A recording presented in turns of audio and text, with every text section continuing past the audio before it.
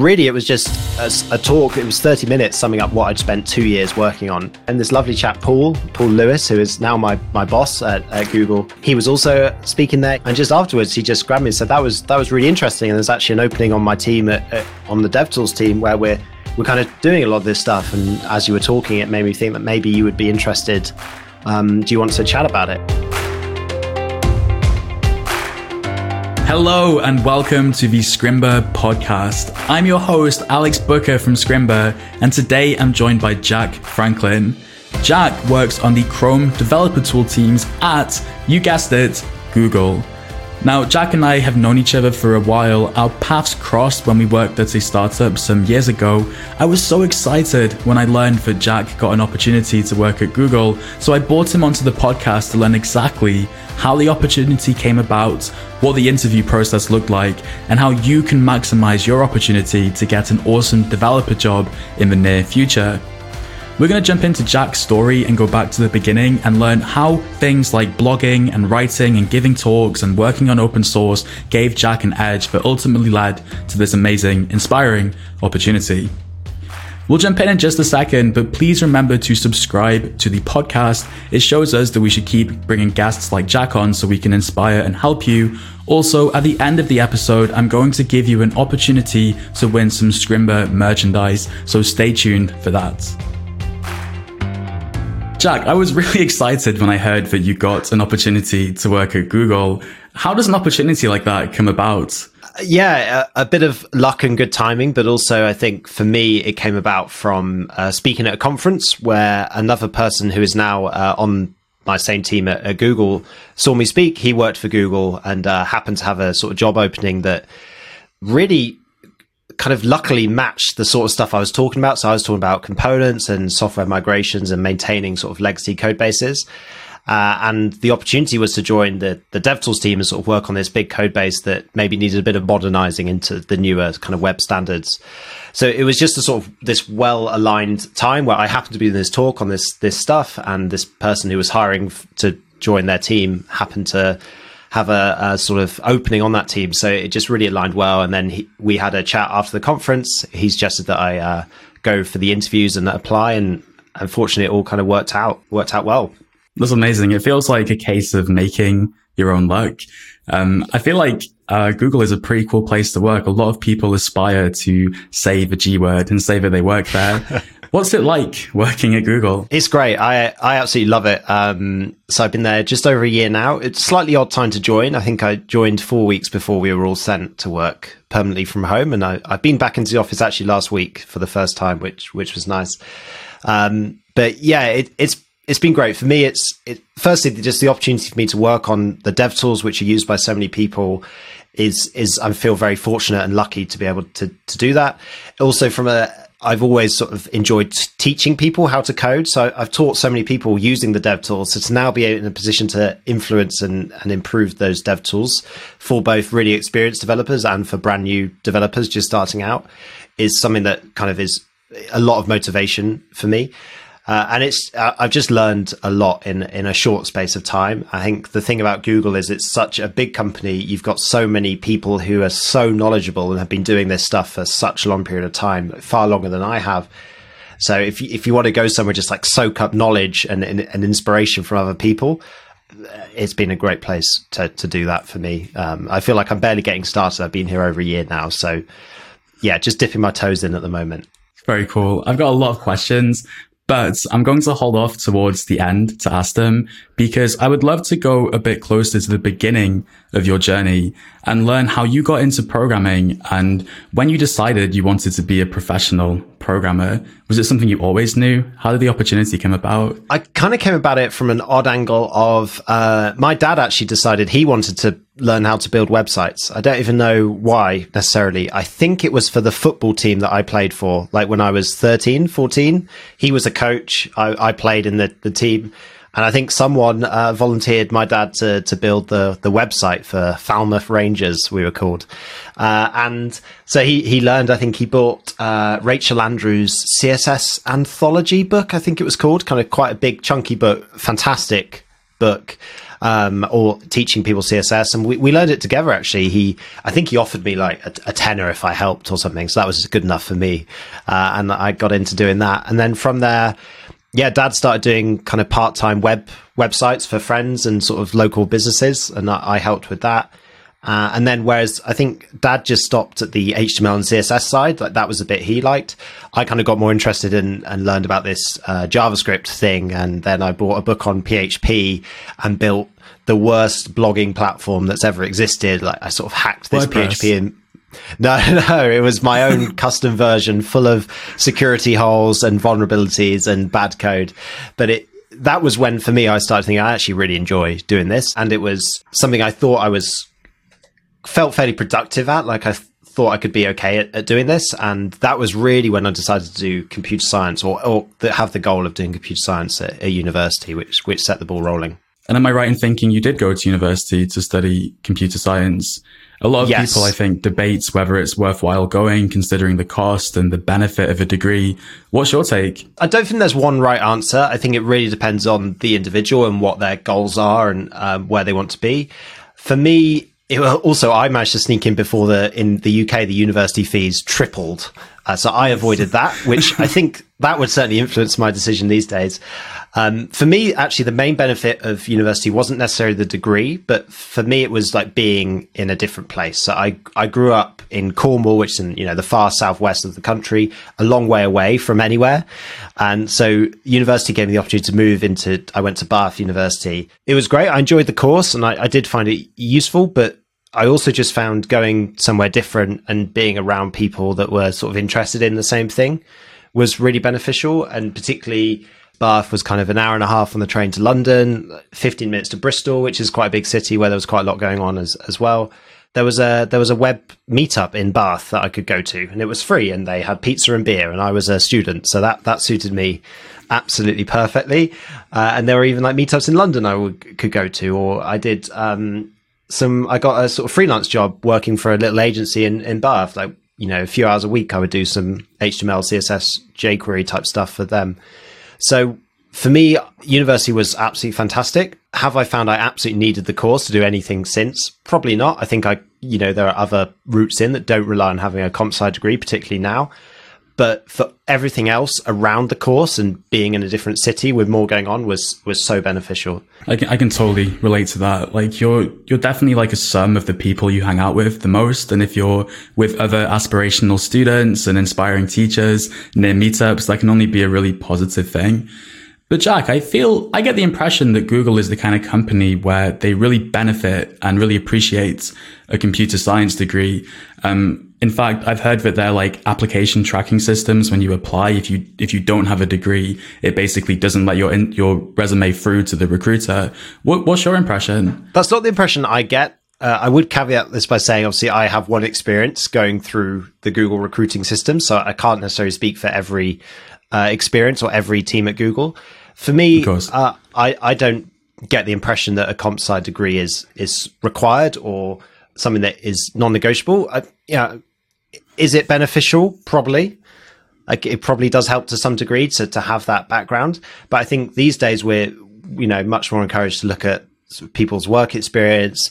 And there are many different courses into computer science or rather programming in general that don't require the degree. I get the impression, again, don't know, that many years ago, a comp sci degree was probably more a thing that was required. But for me, certainly if I'm interviewing a candidate at Google, it doesn't, I don't take anything like that into account. I do one of the software engineering interviews, and that person just has 45 minutes to be interviewed by me, and I'll sort of take them on what they are able to demonstrate to me in that 45 minutes. Background is entirely irrelevant as far as I'm concerned. And I think that's really the approach people are taking. Like, let's see what you can actually do when we ask you some questions. Oh, sure. I would love to learn more about the interview process in a minute, but I also feel like this is a great segue into something you were doing in and around university, which was giving talks at meetups. And later you had a pretty prolific conference circuit, speaking at conferences pretty much every month for a long time, if I remember correctly. What was that like for you? Yeah, so I got into it. I mentioned the meetups at university where I could go and there was beer and pizza, and they were always after speakers. And I just decided to like go for it and started doing talks on various things.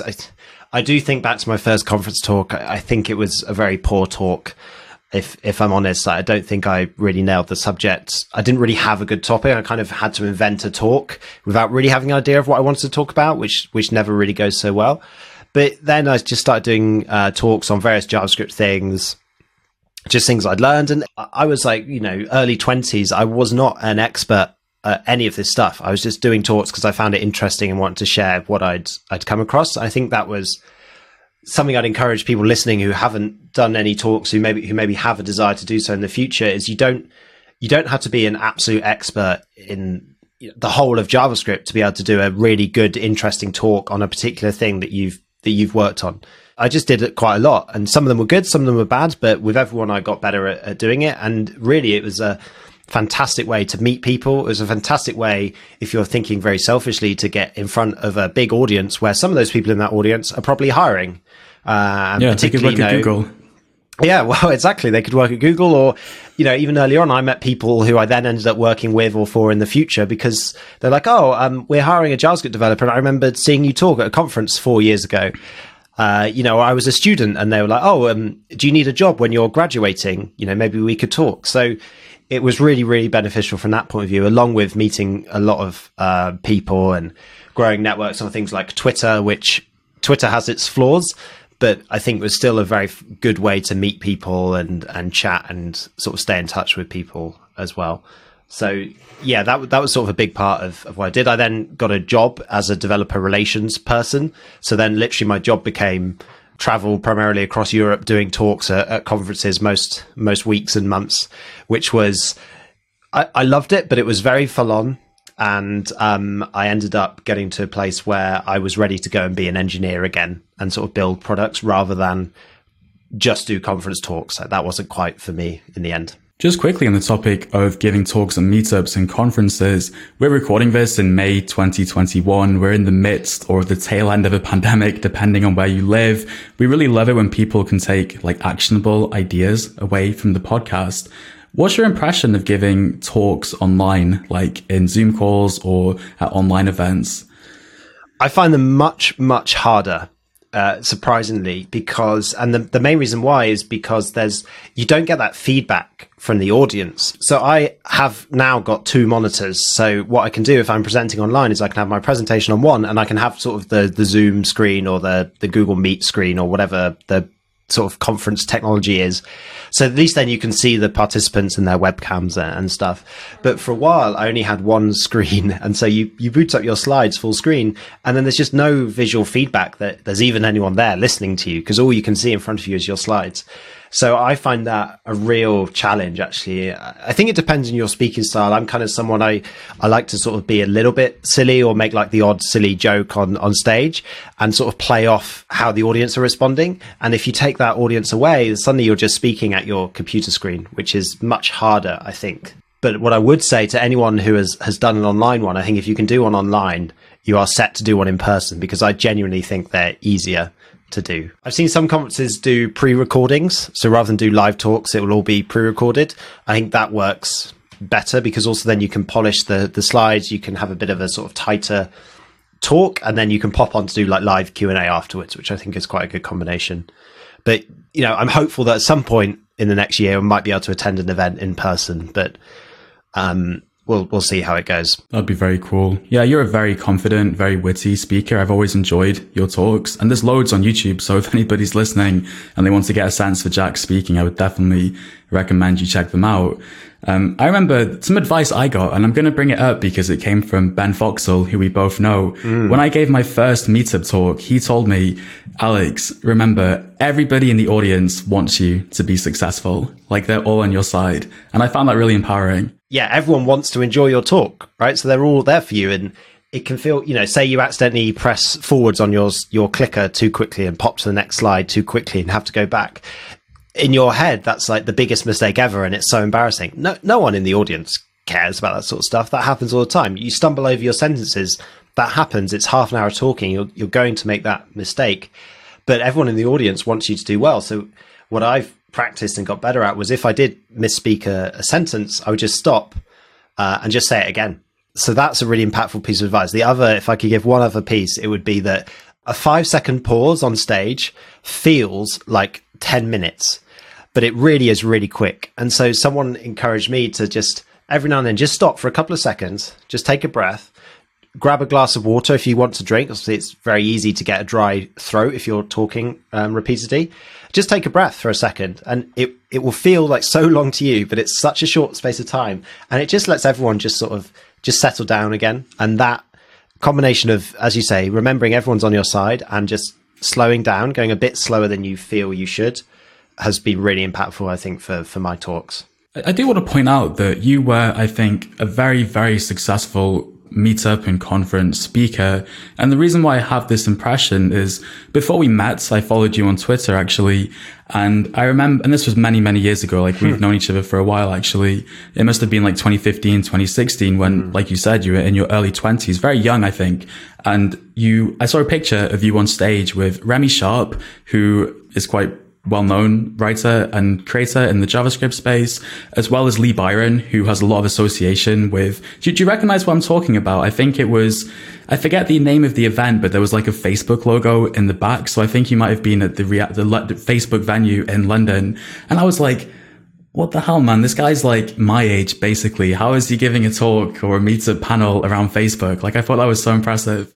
Thank you. It was a conference. I've forgotten the name where there were no talks. There were just panels. I cannot remember what it's called. I might have to dig it up and maybe you can put a link in the notes or tweet it. Yeah, it was basically a series of panels. So I can't remember what the topic of the panel was, but for what it's worth, I remember feeling incredibly out of my depth. Cause like Remy, I'd followed for a number of years. You know, he runs a JavaScript conference in Brighton, called FFConf. I think I had one of his books on my bookcase. Lee Byron at the time was working at Facebook, kind of on lots of React type things, which was an area I was really interested in. So yeah, read all his blog posts. I think there was even another panelist. I can't quite remember who.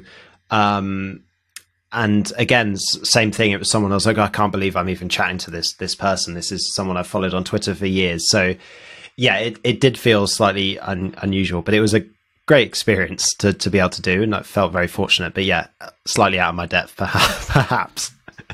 That is encouraging to hear. I feel better. Yeah.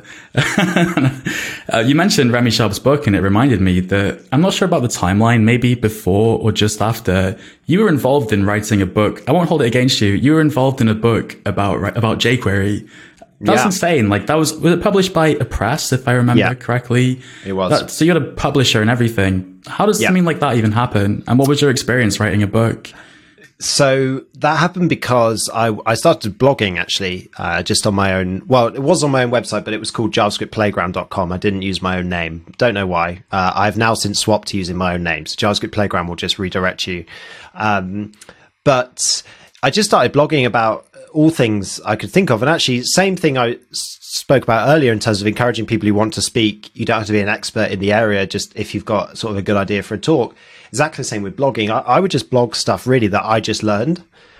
It wasn't me writing authoritative blog posts as a sort of expert in the particular subject. It was just, I found this thing interesting today and I learned it. And what you have to remember is the world isn't full of people who are all experts on these things. There are a range of experts, people with a bit of experience through to complete beginners. So a blog post that to you might feel quite basic, to someone is the perfect introduction they need to language XY or library, whatever that you're writing about. So at the time I was doing quite a lot of JavaScript and jQuery, and I just started blogging about it. And then I think got a bit fortunate that a couple of my blog posts got picked up on Hacker News or maybe like a subreddit, like that sort of thing, and had kind of a surprising amount of traffic. And then one day, out of the blue, I had an email from someone at Apress saying, would you be interested in authoring a book on jQuery? We're looking for authors and we found your blog. So, of course, do you mind if I ask how old you were at the time? I would have been either 20 or 21 when I wrote that. Did they know how young you were?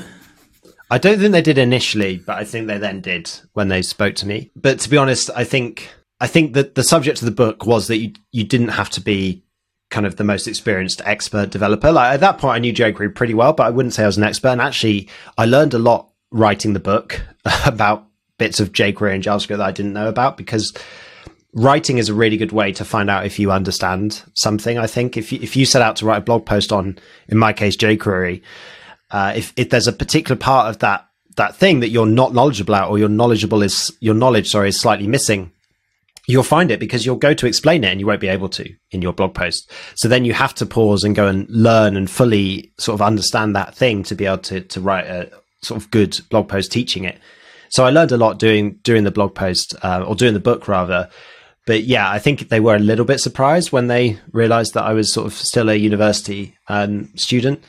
But yeah, I sort of leapt at the opportunity. I mean, being a published author was something I'd sort of considered doing in the far-flung future. I didn't think I would get a chance to do it so soon. It was a good experience. It had some downsides. It was just a lot of work. And I was working full time at that point. I was on my internship placement year. So I had a full time job, and then I came home and then I wrote for 2 or 3 hours most evenings. So it was a lot to take on. And I think my sort of physical health suffered a bit because I spent a lot of time at a desk writing about jQuery. But ultimately I look back on it, am I glad I did it? Yeah. But it was a lot of work, more than you might imagine. It's not even that big a book. When it arrived, so they sent 20 copies to my house. I was really disappointed at how thin it was. I really wanted it to be a super thick kind of reference book, and it was really disappointingly small. I'm now very glad that I only wrote a book of that size because that was so much work. I don't think I could have done much more beyond that. Are you still using jQuery nowadays? No, I'm not. I don't subscribe to the jQuery is dead sort of theory and tweets by any means. No, Jack. If we go down this path, we'll be here for hours. We'll be arguing this for a long time. But no, I don't use it at the moment. So after the book and after the talks and stuff, you pretty much, and after the internship, it sounds like you went full into work, right? And From what I recall, you tried a few different companies and different places within those companies. If I remember right, you were doing some Ruby on Rails and backend stuff. Correct me if I'm wrong, but I think your focus shift towards developer relations, and then nowadays pretty much front end. I don't seem to recall you focusing too much on CSS and designing pages and stuff like that, so much as the kind of JavaScript parts, the structure and the performance and the API design parts of JavaScript. What were you thinking when you first went into the workplace? Because it seems like there was some exploration to do there. Yeah, so I deliberately looked for a startup. It's kind of a smaller size company as my first job. My kind of logic being that firstly, my university really pushed everyone to go and join big investment banks in the city. And that just wasn't for me. That wasn't what I wanted to do. So I kind of deliberately stayed clear of that. And again, actually via meetups and conferences, I actually ended up tweeting I'm graduating this summer and would like a job in London, please. And had a couple of different people ping and be you're welcome to come for an interview. We're sort of hiring entry level engineers. And so the company I joined was called Go Cardless. I honestly thought I absolutely bombed the interview. I just felt like I my mum rang me on the train home, asked how it went, and I almost burst into tears. I was so disappointed with how it went. Anyway, it turns out it didn't go quite so bad, but they did what I think would be the ideal job interview in an ideal world. And they rang me and said, why don't we pay you to come and work for a week for us? And it will let you see a bit more about what it's like here. And it will let us see a bit more about what you're working with day to day, which I thought was a really great thing to do. Obviously, in the ideal world, you do that for everyone, but obviously it's not practical for people to take a week off. Because I was a student, I could do it. That was great. I had a really good time there. As you said, I was doing mostly back-end stuff, kind of hired as a Ruby on Rails developer. But at that point, I'd written a book on jQuery. I didn't mean that. I'd written the book on jQuery. I'd written a book on jQuery. I knew enough front end as well. And it happened that the main sort of front end people at Go Cardless, I think one left quite suddenly, or one was out on a holiday for a while, and suddenly there was no one to do the front end stuff. And I was like, well, I could probably have a go at that. And that was the start of me kind of transitioning into being a front end engineer. But what I really liked at Go Cardless was I got to do both sides. So I could implement the API in Ruby on Rails and then do the front end that consumed that API. So I really enjoyed that side. But you're right, there was a fair amount of exploring. From Go Cardless, I joined Pusher, where we crossed paths in developer relations, which again was a complete sort of different move. And I remember explaining it to a friend, and I said, this is either going to be something I absolutely love and I'll do developer relations for a long, long time, or it's going to be something I enjoy for a bit, but then decide that actually I'm better suited to being an engineer building a product. Just quickly for anybody listening, can you define developer relations? I appreciate that can be tricky because it can mean a lot of different things to a lot of different people and teams. But maybe what did you do at Pusher, where you worked as a developer advocate? Yeah, good point. So at Pusher, my job really was, so Pusher was a sort of an abstraction over WebSockets that made it easier to build kind of real-time games or real-time chat platforms, anything like that. We got lots of people doing something at the same time. You need that information to update on everyone's screen. You still got your pitch down. I like it. I've still got it nailed. And so really, as developer relations, our job was to go and demonstrate how powerful and fantastic Pusher was to developers at companies. That was really the idea. So of course, you can't just like ring a company up or turn up at their door and start showing them how great Pusher's libraries are. So the way we kind of got in front of those people was we would do conference talks, not necessarily about Pusher, just about things we were interested in.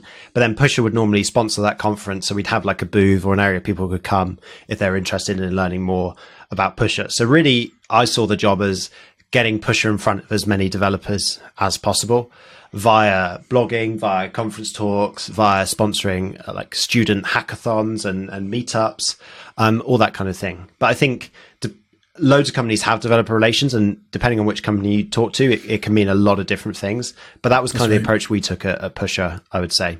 We don't need to say much more about it, but I think it's really fun to bring up because a lot of people, when they're exploring the job market, they might be interested in content creation and marketing, or maybe about designing beautiful developer experiences, not just user experiences, in which case that's a great avenue to explore. But you decided it wasn't, in the capacity at Pusher at least, it wasn't what you wanted to focus on. I missed building a product. I missed kind of getting hands-on with the code and working on a product every day and building bigger features. I spent the best part of a year there just speaking at all these conferences, again, building up networks, meeting interesting people, learning a lot from other conference speakers, chatting to loads of people, doing loads of really interesting jobs. So I had a really, really good time. Just wasn't quite what I wanted to do longer term in my career. You mentioned the words front-end engineer. I figured you'd be a great person to ask actually about the difference between like a front-end developer and a front-end engineer. Oh, I think largely people can come up with all sorts of job titles for largely what boils down to the same job. For me, I don't differentiate too much between engineer and developer. I think it just happens to be, so at Google, everyone's an engineer, whereas at other companies I worked at, I was a developer. I don't necessarily think there's too much to read into that beyond just the choice of words. I think the main difference in front end comes from people who more prefer doing the design side of it, and people who more in the sort of traditional, I guess, like there are people who've kind of gone from back end engineering to front end engineering. And then there are also people who like doing front end design and UI work. And so I kind of sit close to the engineering side, where I'm thinking more about how do we build sort of maintainable, reliable, robust software that's going to last years and years with lots of people working on it and adding new features? How do we ensure we test it well? How do we make sure we don't ship broken code, all that kind of thing? There are other job roles where it's okay, I'm going to work very closely with a designer to convert this design into a sort of pixel perfect, lovely, responsive, full of nice animations, like a really great user experience. And I do some of that on DevTools, but DevTools as a product, people normally aren't there to see loads of nice animations as they work through stuff. Like they're popping up DevTools because there's a bug and they want to figure out the bug as quickly as possible. So it's a slightly, it's not really a front end role that involves a lot of really fine details of UI all the time. It does sometimes, and there's some stuff working on at the moment where we are really focusing in on those details, but I tend to do more engineering than sort of design. Let's segue into the opportunity at Google. What was your conference talk about, and what did the conversation that followed look like?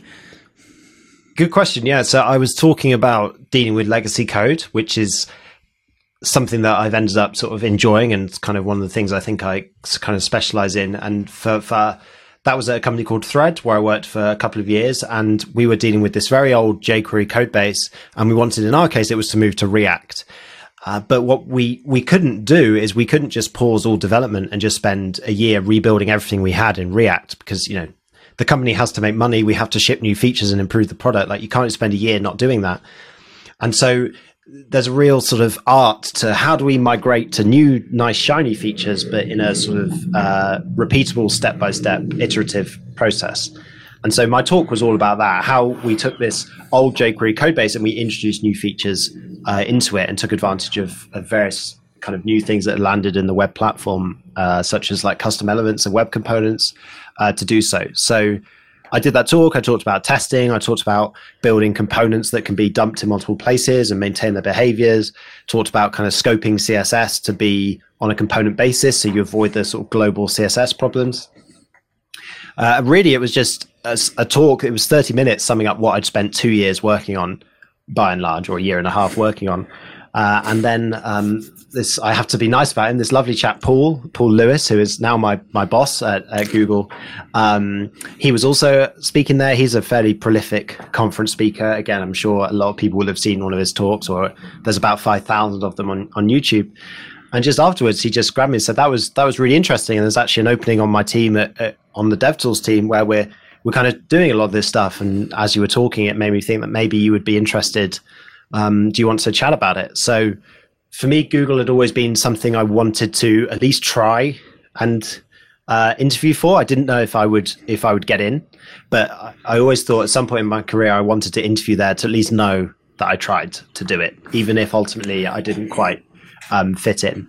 And so I kind of leapt at the opportunity. Was like, yeah, I'll do it straight away. And then, yeah, did a bit of prep, went through the interview process, and thankfully it all worked out positively for me. Must have been a very exciting time, but probably a kind of, I don't know, you're more seasoned now, but I can't imagine anybody going into the belly of the beast almost, which is the Google interview process, and feeling calm about it. Was it as daunting as people say? What was your experience like? Yeah, I found it pretty daunting. What was nice for me is that Paul, as someone in Google who kind of referred me, was able to give me a little bit of help. Don't get me wrong, he certainly wasn't giving me sort of sneak peeks at any of the questions or anything, but we were able to do a couple of mock interview kind of things, or he gave me a problem that I solved and then he gave me feedback on that. So there are sort of things like that are definitely available, and that helped a lot. The main thing for me was I spent a few weeks revising some things that I touched upon in my computer science degree, which I suspected would come up. And you can kind of, if you Google it, there are loads of places that will tell you some of the questions you might get asked. You're thinking of like algorithms and data structures and stuff like that. Yeah, but what I would say, and again, I can only speak from my experience, not for every interview at Google, but for me, I didn't feel that I got asked any questions that weren't actually sort of useful questions. I didn't get walked in and do the whole like on a whiteboard do this weird algorithm that you've never heard of or you learned 10 years ago and haven't touched. Like for me, that didn't happen. My questions were fairly relevant. Two of them were actually sort of DOM and JavaScript manipulation questions. So that's right up my street. I was comfortable with those. One was slightly more abstract, but again was actually an interesting problem to solve. So I did do some research. I knew that data structures would probably come up, things like graphs and trees, and just being able to kind of traverse them. It's all things that I'd learned at uni. They're not actually that complicated. It's just I hadn't touched them in a while. So I just wanted to give myself a bit of a refresher.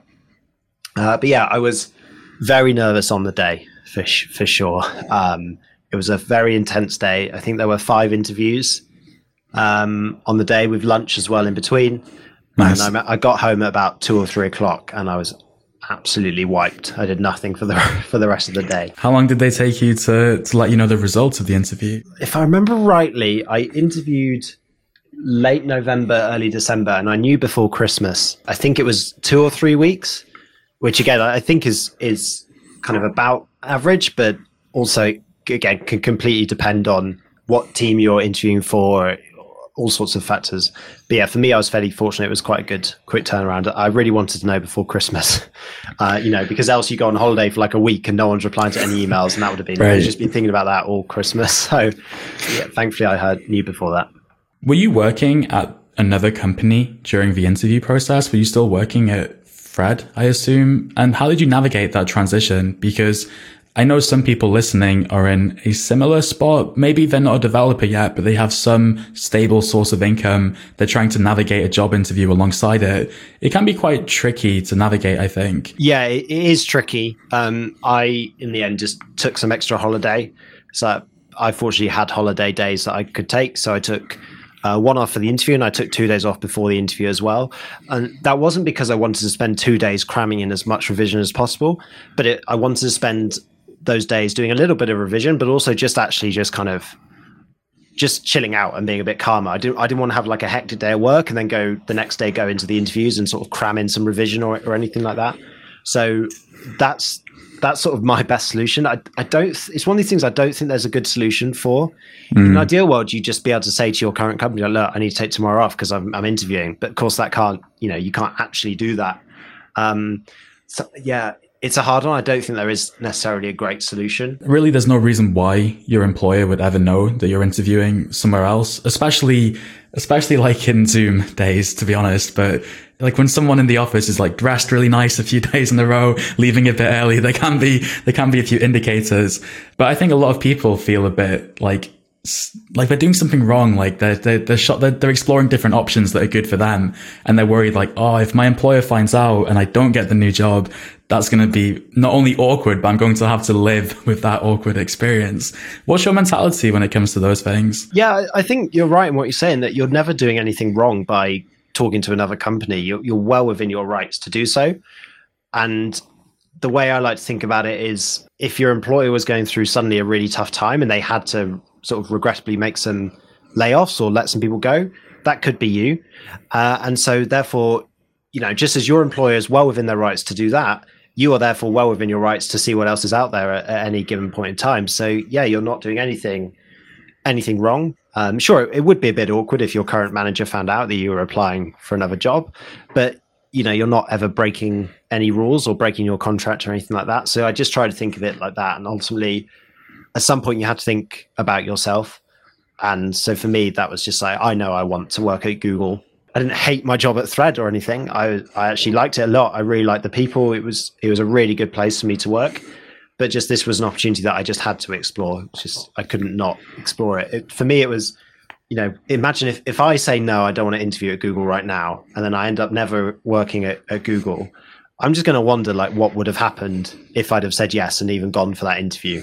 Now you're at Google, what is the experience like? Has anything surprised you? I'm also curious, like I think maybe you went to the office at the very, very beginning before the pandemic hit, and now you've moved to working remotely, hopefully resuming soon. Google's kind of well known for having a lot of really nice perks for their employees. What's your experience been like? I miss the office. I think probably because it's very new to me. I miss going in. It's a nice office to work in. There are some nice perks. It's just a nice environment. I think also the office lends itself really well to collaborating and chatting with teammates or just other people who work there. And that's what I've missed when going remote. In the first few weeks in the office, I go for lunch with my team, and then we'd sit at a table and it'd be like, oh, Jack, you haven't met so-and-so. So-and-so works on this other team doing this other stuff. And that would be really interesting. So the hardest thing for me as I joined, kind of met some interesting people, but then since then really have primarily spoken to my sort of close teammates.